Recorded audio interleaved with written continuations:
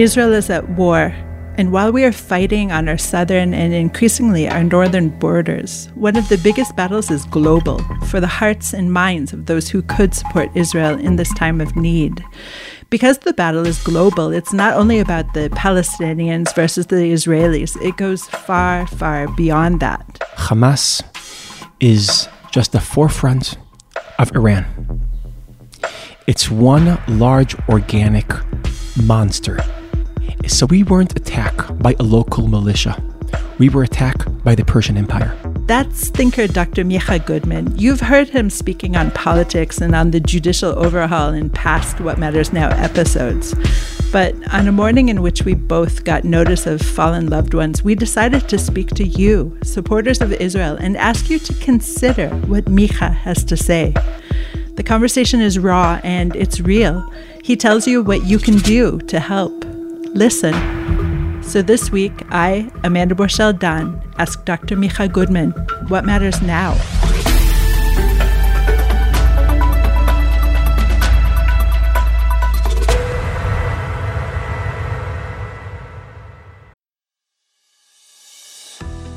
Do you or your clients have a commercial collection matter that's going nowhere? The Sarachek Law Firm specializes in the most challenging collection matters, whether it is a single matter or a portfolio of cases. They are based in New York with relationships around the world. Sarachek's proprietary databases and tried and proven methods have earned them an unmatched reputation for success in getting their clients what they're owed. They work on a contingency fee basis, so they're only compensated when they succeed. The Sarachek Law Team strongly supports Israel. You can reach the Sarachek team at www.saracheklawfirm.com. That's SARACHEK lawfirm.com or at 646-403-9775. The proceeding is an attorney advertisement and past results are no guarantee of future performance.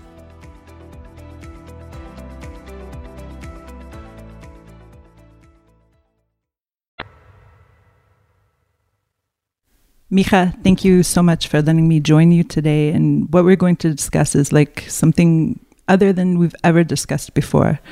So first of all, can you just break down for me what many Israelis are feeling now? I'll share with you everything that I'm feeling, and not because I'm unique, but because I'm not unique. I'm just an Israeli here. This is what I am feeling. I'm in a state of shock, overwhelmed. Because what happened in the massacre of Simchat Torah is unthinkable. We're just shocked. But I'm not just shocked. I'm also filled with sadness and grief. Because people that I love, this is every Israeli, has someone that they love in the hands of the monsters in Gaza. And people that they love that were murdered in Be'eri, in Nachal Oz, in Kfar Aza, in Sderot, in Ofakim, Chativat Golani. But we're not only experiencing shock and grief, we're also experiencing frustration.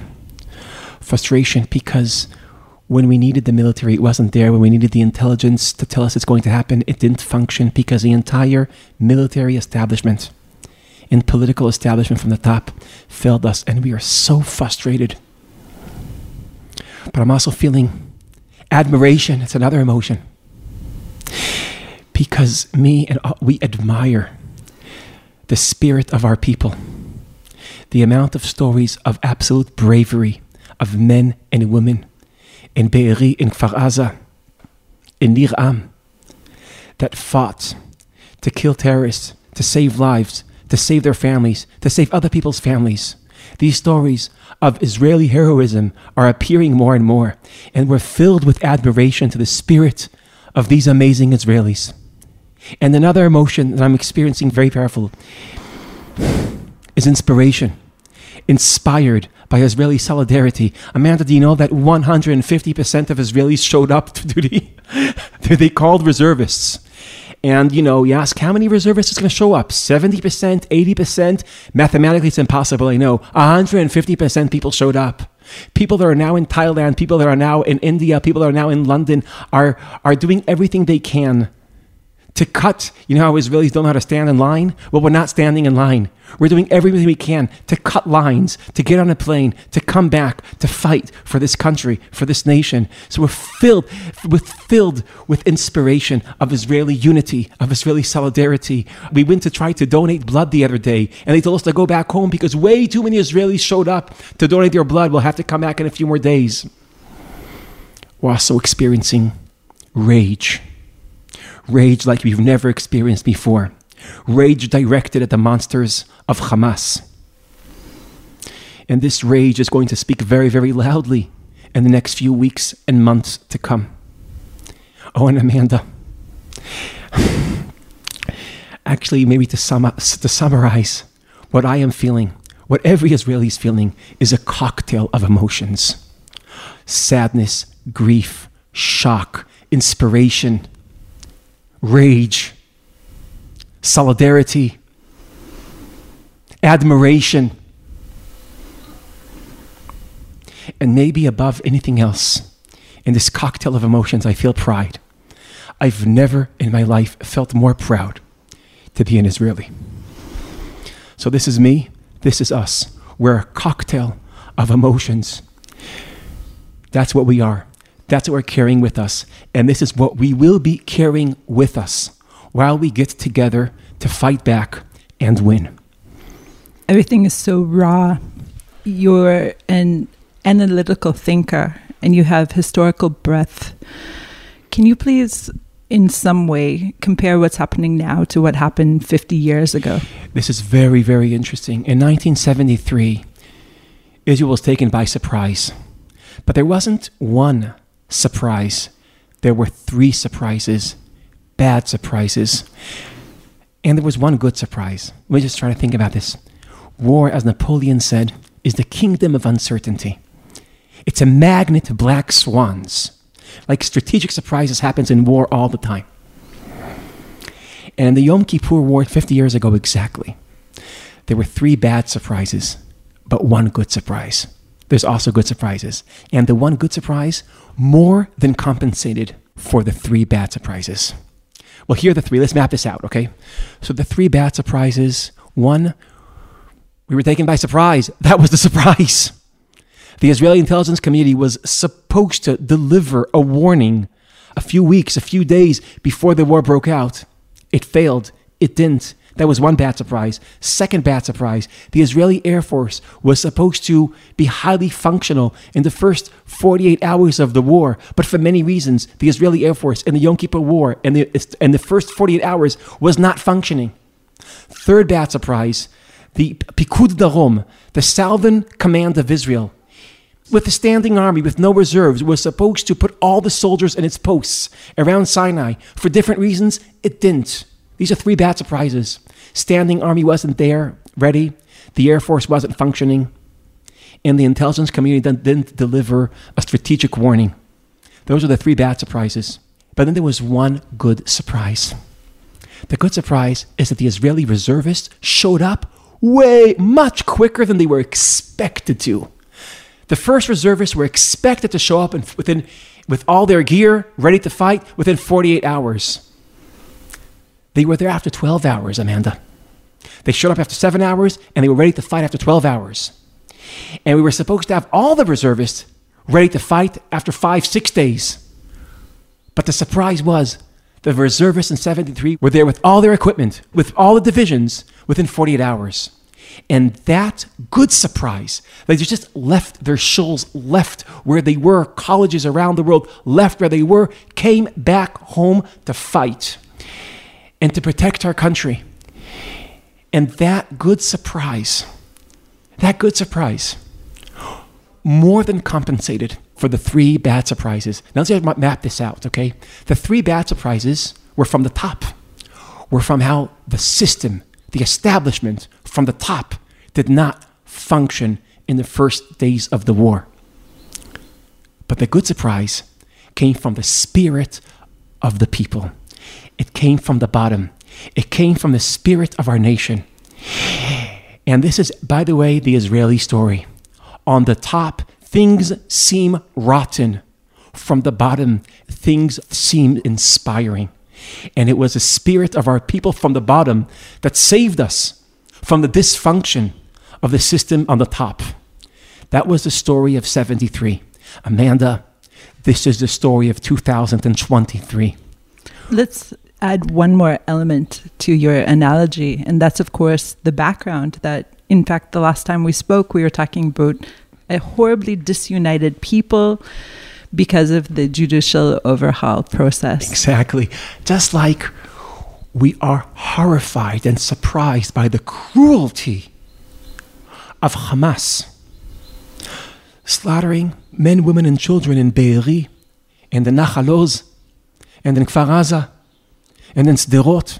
Just like we are shocked and surprised by the cruelty of Hamas, we are also shocked, taken by surprise, by the solidarity and the unity of the Israeli people. Just a month ago, we were talking about civil war and Israelis not liking each other anymore and hating each other. And I think this is the reason why our enemies in Tehran miscalculated. They thought they could attack us because we're divided, and they miscalculated. They miscalculated because also we are shocked and surprised by the solidarity, by the unity. There's not one Israeli that's not waking up in the morning every minute of these days and asking one question: how can I help?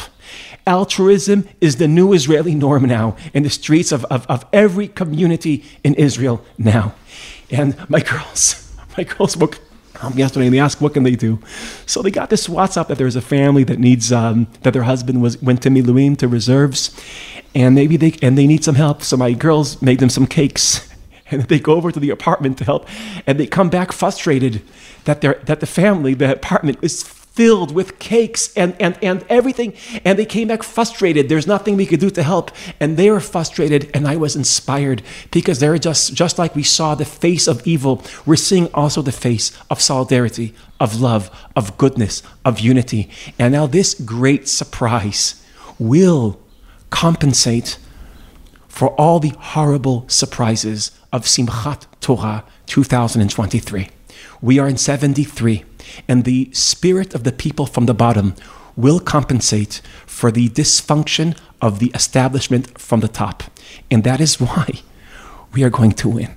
It's not only people here in Israel who are asking themselves every single moment what they can do to help. It's also people abroad from around the world. I'm receiving messages all the time. Where can I put my money? What should I donate to? What can I send? How can we help? And I think part of what we need to drill down and discuss today is that this is going to be so necessary, so needed, and yet we need to also discuss the different Israel that we're going to have. So there was a myth, of course, of deterrence. We had a myth in our head. Israel, the high-tech startup nation, we have this border, we have this high-tech ways of defending the border, but all of it turned out to be false, a legend, a myth. You know, Amanda, how some people are disoriented socially, that they have no idea what other people feel about them and think about them. Like some people are not funny and they think they're funny. Some people are not smart, but they think they're smart. I think we also have, what we have that is collectively, we thought we are scary. We thought that our neighbors in this tough neighborhood are afraid of us. Because the only thing that really was supposed to protect Nachal Oz, Kfar Aza, Ofakim, Sderot, is not that fence that was teared down with a tractor. That was that the fact that they'll never dare to mess with us. That if they touch the fence, all hell will break loose. And what we've learned is that we are disoriented. Just like the person that thinks he's funny, but he's not. Israel thought it's scary, but it's not. And here's maybe my best take at this moment. When we speak about our international relationships, there's two emotions we have to be thinking about: love and fear. We want love. We want Western civilization to love us. We want Bono to sing songs about us. We want Madonna to share stories on Instagram about how much she admires us and loves us. That's what we want in the West. We want to be loved in the West. In the Middle East, we don't want to be loved. We want to be feared. It's a different emotion. We want that Hezbollah will have a panic attack when they think about the Israeli Defense Forces. We want Iran to shiver when it thinks about the possibility of a military interaction with Israel. We want the Middle East to have fear from us. We want two things. We want love and we want fear. We want love from the West. We want fear from the Middle East. But here's the problem, Amanda. There's a zero-sum game between these emotions. Because here's how it goes. Everything that we are going to do to restore the fear is going to erode the love. Everything we do that will guarantee that the Middle East is afraid of Israelis, of these crazy, unpredictable Israelis, everything we do in order to build that myth back again is going to make people in the West not like us, not love us. And the other way around, if we will try to keep the West loving us and writing songs about us, we will not restore the fear of the Middle East from us. So it's a zero-sum game. And if people are asking questions about what can they do to help us, here's what you can do. Break the zero-sum game. Micha, I think there are many other myths that have been busted during this war, during the infiltration itself. And one of the myths that I think Israelis have held is that Hamas are just terrorists, that they're just this ragtag operation of terrorists. And what are terrorists? They're with guns or throwing rocks or Molotov cocktails, this kind of homegrown weaponry. But this is not the case. And we're seeing what we saw was such a pre-planned, coordinated attack that for me is one of the more shocking elements of the failure of our intelligence, of course, but the fact that this Hamas that we've always felt that we were so much stronger than, no, they actually have a standing army, they have an air force, they have a navy, they have every wing of an army that we do as well. Do you see that this myth also is being busted in Israeli society? Maybe the myth was, just like we thought we are not united, and we are, also we woke up to realize that we thought it's just Hamas, but it's not. They are united. Hamas is just the forefront of Iran. It's one large organic monster. It's one. So what we weren't attacked by a local militia. We were attacked by the Persian Empire. We were attacked by Iran. And just like we realize that we are all connected to each other much more than we ever imagined. We realize we're connected to each other. We have to also realize that they are also connected. They are also one axis of evil. And this is, so if you think it's just us versus Hamas, it's just Hamas. It's not Hamas. It's not Hamas. It's a large, powerful, sophisticated network of military forces. They're training and were designed to bring Israel down. But they miscalculated. They miscalculated because I think they were looking at Israel the past 8 months and they saw two things. They saw America distancing itself from Israel, and they saw Israel collapsing from within. And they thought, hey, if we attack them, they're not united, and America's not behind them. But as we saw last night, as we see, President Biden, the Winston Churchill of this generation, made it very loud and clear. They've miscalculated. America stands with Israel, and Israel is connected and united more than ever. We thought that they're weak. We miscalculated. They thought that we are alone. Now they're the ones who miscalculated. And the price they are going to pay for their miscalculation is a price that is going to be so loud and so clear that no one in the Middle East will ever want to pay that price. By the way, how do we know that we won? What does victory look like? I'll tell you. When people will be willing to go back to Kfar Aza, back to Be'eri, back to Nachal Oz, back to Nir Oz, back to Nir Am, back to Sderot, back to these amazing Israelis, going back to live in those communities, raising their children in their communities. By the way, I know of many Israelis that are right now saying, day after the war, we are going to go and settle Otef Aza, the area surrounding Gaza. And that will be the testimony of victory. People will be willing to raise their children around Gaza. Again, they will be willing to do that and to live there only if they know that there is a barrier that's protecting them. And the barrier is not our cameras. It's not the fence. It's a barrier of fear. The fear of Hamas, the fear of our enemies. Never to pull a Kishinev on us again.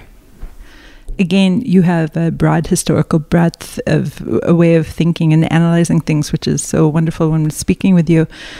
And there have been other kingdoms of Israel. We're not the first. It fell because of internal strife in the past. Right now, we're feeling very unified. But do you feel like this is some kind of wake-up moment as well? Yes. The Israelis that you were seeing today, and this is important that all the lovers of Israel know, we're not the same Israelis that we were before the 7th of October, before Simchat Torah. And this is what happened to us. For 12 hours, between 6:30 in the morning and 6:30 in the evening, roughly 12 hours, the state of Israel didn't exist. In the area between Sderot and Alumim, in the area that's surrounding Gaza, the state of Israel wasn't there. It wasn't there to protect their civilians that were massacred and butchered in their homes. I hope that people that are listening to us know what happened in Be'eri and never, ever forget what happened in Be'eri and the Nachal Oz. Never forget what happened there. And the state of Israel wasn't there to protect them. And they were slaughtered. They were butchered.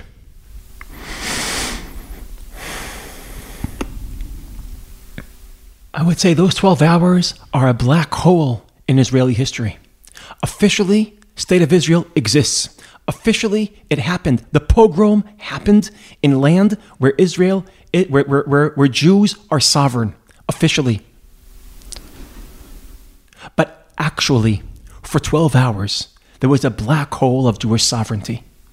There was a black hole for 12 hours. No state. No one to protect us. Between Alumim and Sderot. No one was there. And in the long term, that will change us. I'll tell you why it will change us. Because the founding fathers and mothers of the state of Israel knew that Israel is not to be taken for granted. Knew that Jewish sovereignty should not be trivialized. And the reason why they knew it can't be taken for granted, because they were there in a world where Jews didn't have a state. They were there when Jews had a state, and they knew that this should not be taken for granted. What happens to us that after a while, and that's true about everything in life, the most amazing miracles become normalized, and everything gets taken for granted. And what happens is that the second generation kind of still knows it's a miracle and we can't mess this up. And the third generation forgets, and the fourth generation starts screwing things up because it takes everything for granted. And we just got a text message from Jewish history. Jewish history says hello. Jewish history showed us this is how it looks like, those 12 hours. This is how it looks like when Jews don't have a state. And we saw how it looks like. It looks like a Kishinev. So here Jewish history called us up and said, hello, this is a reminder. This is how it looks like when Jews, and now we have the perspective that the founding fathers and mothers of Israel have. We saw how it looks like without a state. We know how it looks like with a state. And we will never take our sovereignty for granted. Actually, I'm exaggerating. We will, in a generation or two, we'll forget. But we just now gained a few years, maybe tens of years, where we will know that we don't mess. We can't do what we've been doing the past 8 months. Weakening this important historic project called Zionism. We can't do that. We got a reminder from Jewish history that we know what the founding fathers and mothers knew, and we've forgotten. that the alternative to Israel is Kishinev. And that is why there is no alternative. Like President Biden quoted Golda Meir, we actually have nowhere else to go. President Biden can quote Golda Meir because he met her. He had that first-person experience with her. The next generation of leadership in the United States does not have that. The one after that definitely does not. And they're so often, even those who, the political party that has traditionally been on Israel's side, the Democrats, is now much, much less. They're the generation that we here, you and I, are trying to reach with our conversation today. Because, as you said, Israel cannot go it alone. And Joe Biden definitely made clear that from his perspective, we are not alone. But while we're the flavor of the minute, we're the people to support right now. We're the Davids, not the Goliaths. What is going to happen, Micha, when inevitably Israel will hit hard with an iron fist like Israel has never hit ever before? I'm afraid that the way we are now, the way Israel is after the massacre of Simchat Torah, this is how many people in the world, this is how we need to be for many people in the world to like us, to love us. But that is so anathema to the new Zionists, to the strong Zionists. Exactly. Now, many of these people that like us after we are hit will not like us when we hit back.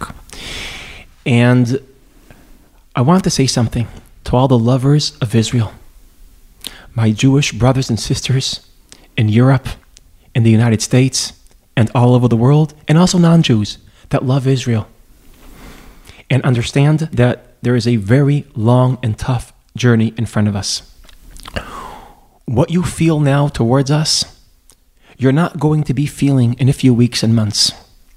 The Buddha taught us that nothing is permanent, especially not our emotions. But emotions always appear with an illusion that this is the new me. This emotion is going to stick. This is I'm going to be feeling forever. But emotions are impermanent, and the love directed at Israel, Bono singing songs, all that thing, this is impermanent. This is directed at us after we are hit. Many of these emotions are going to evaporate after we hit back strongly. But I want to ask the lovers of Israel and the people of Israel, please remember how you feel now. At this moment of a moral clarity, what you feel now, you're not going to be feeling in the future. And that's fine. That's natural. Emotions are impermanent, but loyalty isn't. I want to ask you to be loyal to this moment and then doing the next moments. Loyal to what you see now. And stay loyal to what you see now, even when you won't feel what you feel now. Remember, Amanda, how just 15 minutes ago, we were discussing the zero-sum game between love and fear, that we need the Middle East to fear us and we need the West to love us, but it's a zero-sum game because everything we do in order to restore the fear in the Middle East will erode the love in the West. Remember that? Well, this is what we're asking the lovers of Israel. Please break that zero-sum game. Stay with us. Stay with us with love while we restore the fear. Because if you do,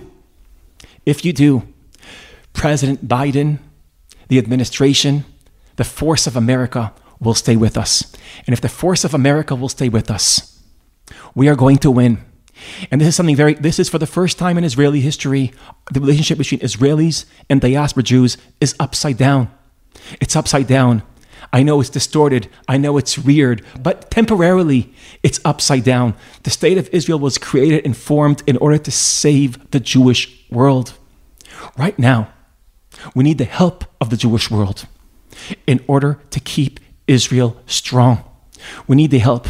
And the help is stay loyal, not only to Israel, stay loyal to the moral clarity you have now regarding Israel. I'm telling you, in the future, you will not feel what you feel now, but stay loyal to what you see now. And in halacha, in Jewish law, there's this idea of a neder. A neder is when you make a vow that the different versions that you are going to be in the future will stay obligated to this moment in the present. I'm asking the lovers of Israel to make a neder now, to make a vow, that weeks and months from now, you will stand with us. You will stand with us when we hit, and not only when we got hit. So, this is me and you, Amanda.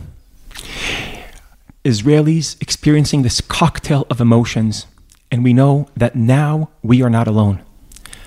But we will win if also in the future we won't be alone.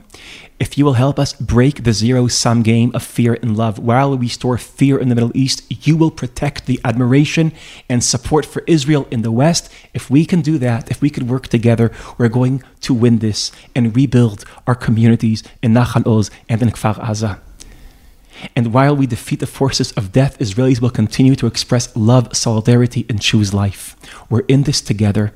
Please go to your rabbis, go to your leaders together now, before we hit back. Now, when you're experiencing what you're experiencing and seeing what you're seeing, this is the time for the neder. This is the time for the vow. Make this vow. We will support Israel throughout the period where it's fighting for its existence. Micha, thank you so much for joining me. Thank you, Amanda. There's two words that Israelis are saying to each other these days. Beyachad nenatzeach. Together, we will win. Amen. When I came to Israel in 1999, I was nominally just here for a year program following my university studies.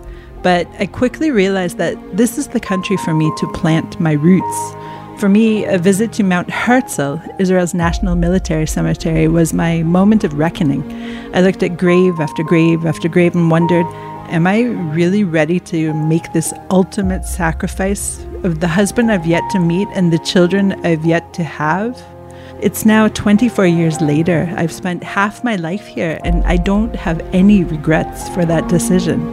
But especially now, witnessing our nation again in mourning, I just realized how naive I was. Special thanks to Charlie Summers for his help with the What Matters Now transcripts. If you have any comments about this or other episodes, please drop us an email at podcast@timesofisrael.com. Until next time, we hope for shalom.